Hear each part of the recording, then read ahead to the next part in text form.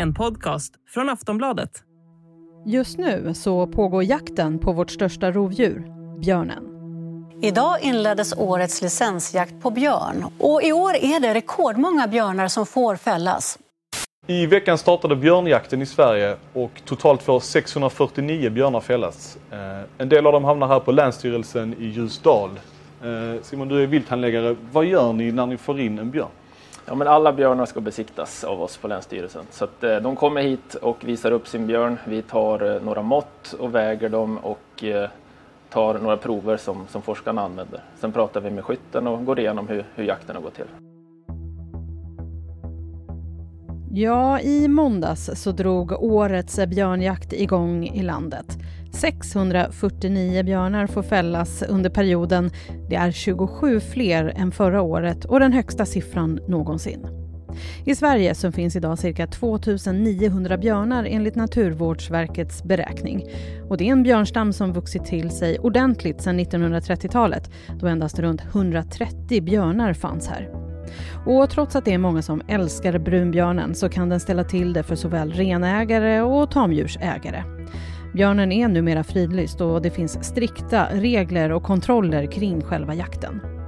I år så har jakten också fått mycket uppmärksamhet. I början av veckan så attackerades en man av en björn under jakten.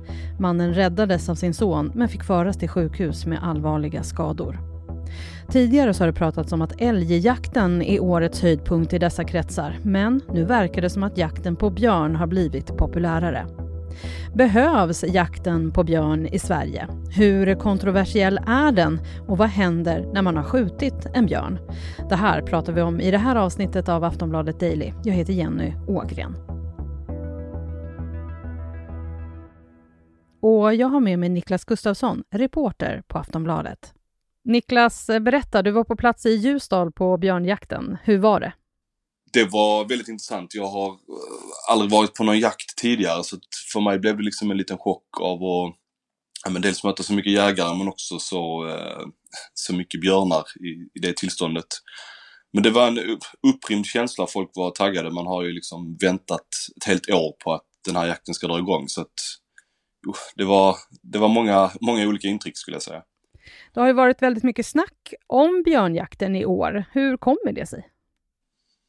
Alltså det man ska tänka på först och främst är att björnen är ju faktiskt fridlyst och sen så utropas en licensjakt. Så att det finns ju mycket känslor åt båda håll. Det finns de som tycker att det här är fruktansvärt och det finns de som ser det som en väldigt klassisk tradition och kanske som någonting viktigt för att reglera björnstammen och liksom undvika de problem som kommer med en stor björnstam. Sen i år har det också varit en rekordstort antal björnar som får skjutas, vilket kanske ger lite mer uppståndelse att det är någon form av rekordjakt på gång. Det är också nyheter om att man får använda åtel, alltså en metod där man lägger ut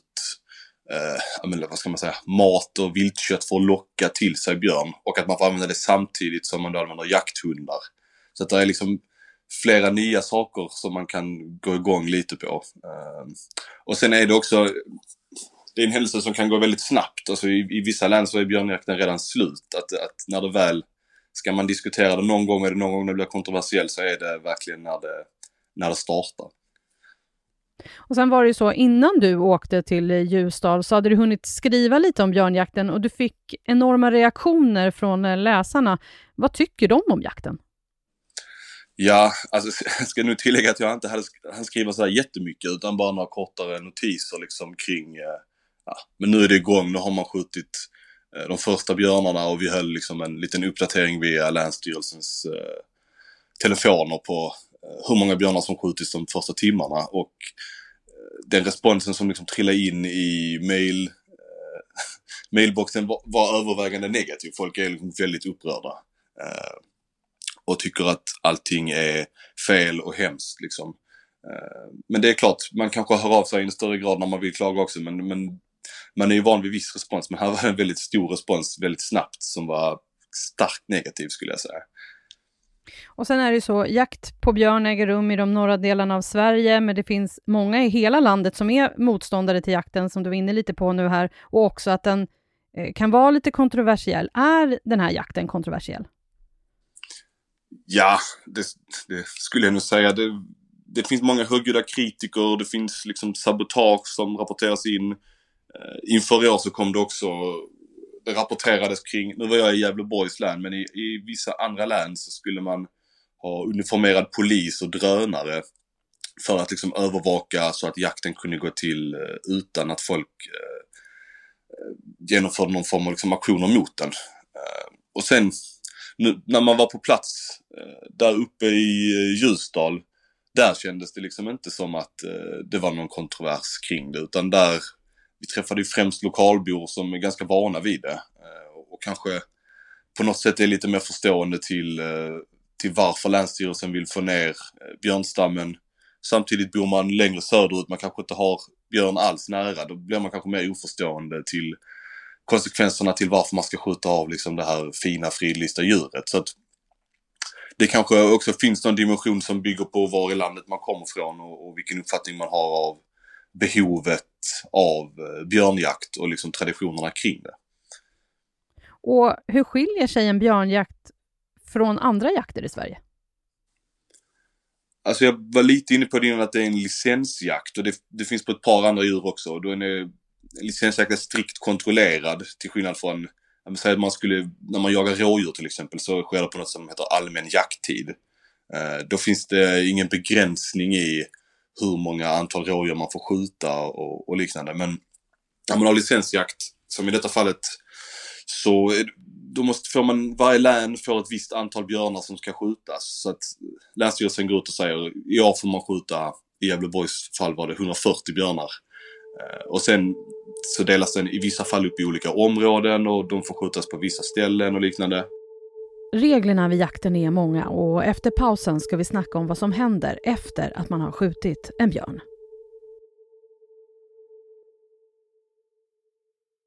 Och hur går egentligen snacket i jägarkretsar om björnjakt?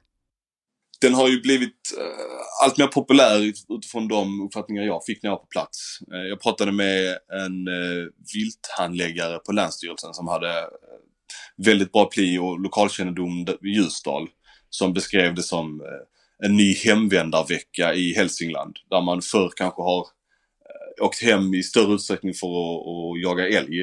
Att man kanske bor på andra sidan av landet, vänder hem när älgjakten kommer, men att det har liksom förskjutits lite mot björnjakten. Och Gävleborg, senast jag kollade, det finns liksom en databas för hur många som skjuts också. Och det är ju ett av de länen som ligger i toppen. Jag tror det är Dalarna och Gävleborg där man har skjutit flest just nu. Men det var också jaktlag som jag pratade med på plats som jag åkte söderifrån, som vanligtvis hade åkt på älgjakten också, men så vi lägger allt fokus på björnjakten nu, för att man har i vissa områden dragit ner kvoterna på hur många älgar man får skjuta och samtidigt ökar kvoterna för björn. Det skjuts fortfarande väldigt mycket mer älgar än björnar, men att man kan säga trenden att det skjuts mer björn och mindre älg, men det skjuts fortfarande väldigt mycket mer älg än björn. Så det kan vara så att björnjakten är på väg att gå om älgjakten som mest populär liksom? Kanske som populär, men inte i antal som man skjuts liksom. Men just nu så ökar liksom kvoterna på björn och kvoterna på älg minskar på vissa håll drastiskt också. Och det finns, som några jägare förklarar mig, det finns också ett samband mellan de där kvoterna. Djuren lever ju i någon form av samexistens i skogen, att ju mer björn du har, ju mindre av andra djur får du. Den äter till exempel upp dem. Så att när man reglerar de här stammarna så gör man det i förhållande till varandra också. Men i Ljusdal kändes det som att många var väldigt poppis på björnjakten, som att det var det nya roliga. Men som du var inne lite på här nu, djuren äter av varandra. Vad händer då om man skjuter av en massa björn? Vad händer med beståndet då? Ja, alltså det blir ju enkelt sagt mindre. Men samtidigt så föds det ju nya björnar också. I Gävleborg hade de räknat nyligen att det fanns ungefär 600 björnar och i år fick man skjuta av 140. Så att det blir ju 600 minus 140 och sen plus de nya kullarna av björn som kommer. Och planen är ju inte att man ska skjuta av alla björnar, utan det är att man ska reglera den till ett visst mål man har satt upp. Och i Gävleborg har man ett mål på 300 björnar, så att de här 140 som skjuts i år kommer ju inte göra att man når det målet, utan att man liksom successivt ska röra sig mot 300. Behövs jakten på björn? Ja, enligt Länsstyrelsen som jag pratar med så har man ju satt upp ett mål som är då lägre än vad stammen ser ut idag. Och man motiverar bland annat att man vill undvika skador på tamdjur och liknande. Men att man även väger in ganska många intressen när man tar det här liksom, beslutet om ett populationsmål. Där politiken är med, lantbrukare är med, naturskyddsföreningar. Så att tillsammans med de här så sätter man ihop en form av råd som då tar fram att 300 är ett lagom antal för oss att ha. Och samtidigt får man inte gå under vissa minimimål för hur populationen får se ut. Men frågar man dem på plats där så ja, då behövs den för att reglera dem till en nivå som de menar på är den man borde ligga på. Och i detta fallet finns det ju i alla län då högre antal björnar än populationsmålen i och med att man då jagar björn i alla de länen. Niklas, nu har ju du varit väldigt nära björnjakten. Kan du berätta lite, vad är det som händer när man väl har skjutit en björn? Ja, först ska den ju... Ja, den ska skjutas och sen så ska de plocka upp den på något form av flak, bil. Folk körde lite allt möjligt från liksom hantverkarbilar till pickup trucks. Och då måste man ganska snart inom det att man har skjutit den rapportera den till Länsstyrelsen. För att de sitter ju och räknar av hela tiden på de här 140 då i Gävleborgs fall så att det inte skjuts för många. Så att rapportera in den och sen måste den besiktigas av Länsstyrelsen som kontrollerar den och tar tester. Så då kör man in den, i vart fall var det i ett litet industriområde i utkanten av Ljusdal. Man rullar in i något som liknar en bilverkstad, lastar av björnen, den vägs, hissas upp. Man tror tänder för att se hur gammal björnen är som skickas till forskningen och lite olika prover. Så ska den flås, slaktas. Vi snackar med några jägare som tog allt sitt kött till Mora där man gör ölkorv på den. Och sen efter det så ska man konservera skalle och skinn. Och det brukar man då generellt sett lämna in. Och då får man på plats här chip så att man chippar björnen direkt i skinnet och sen får man ett litet chip som ska in i skallen för att man inte ska för att liksom förhindra tjuvjakt. Så att om man ska kunna kontrollera den här björnen har den skjutits på ett sätt som är lagligt så att säga. Och hur är det med köttet? Anser man björnkött vara en delikatess? Jag har ju aldrig ätit björnkött så jag får ju lita på vad folket på plats sa till mig. Men det verkar inte riktigt så. De nämnde också att när man gör korv på det så får man spä ut den med fläskfärs.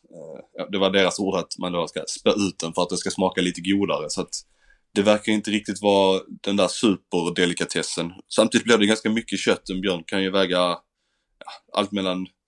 De mindre björnarna som kom in när vi var där låg på kanske 90 kilo men de kan ju väga upp mot 250-300 kilo så att det blir en hel del kött att göra korv på. Och sen skinnet då, som folk vill ha hem antar jag då?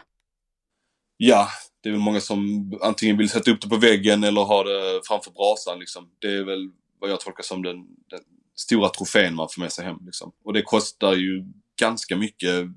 Mellan tummen och pekfingret tar folk mellan 15 och 20 000 för att konservera den här. Och det kan ta väldigt lång tid också. Det är populärt och det verkar inte som att det är jättemånga som gör det.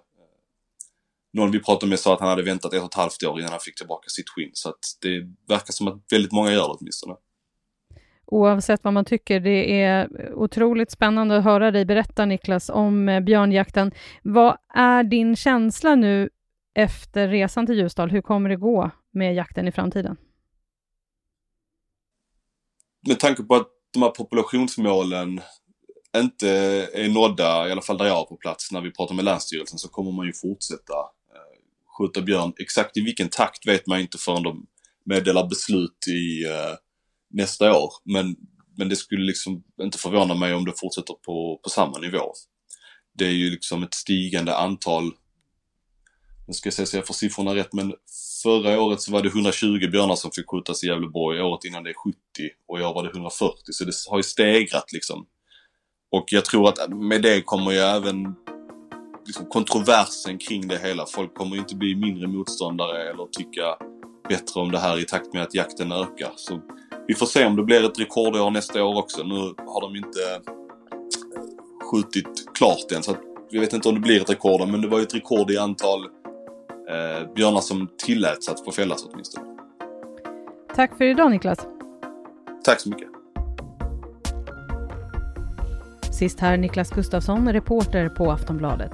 Jag heter Jenny Ågren och du har lyssnat på Aftonbladet Daily. Vi hörs snart igen. Hej då.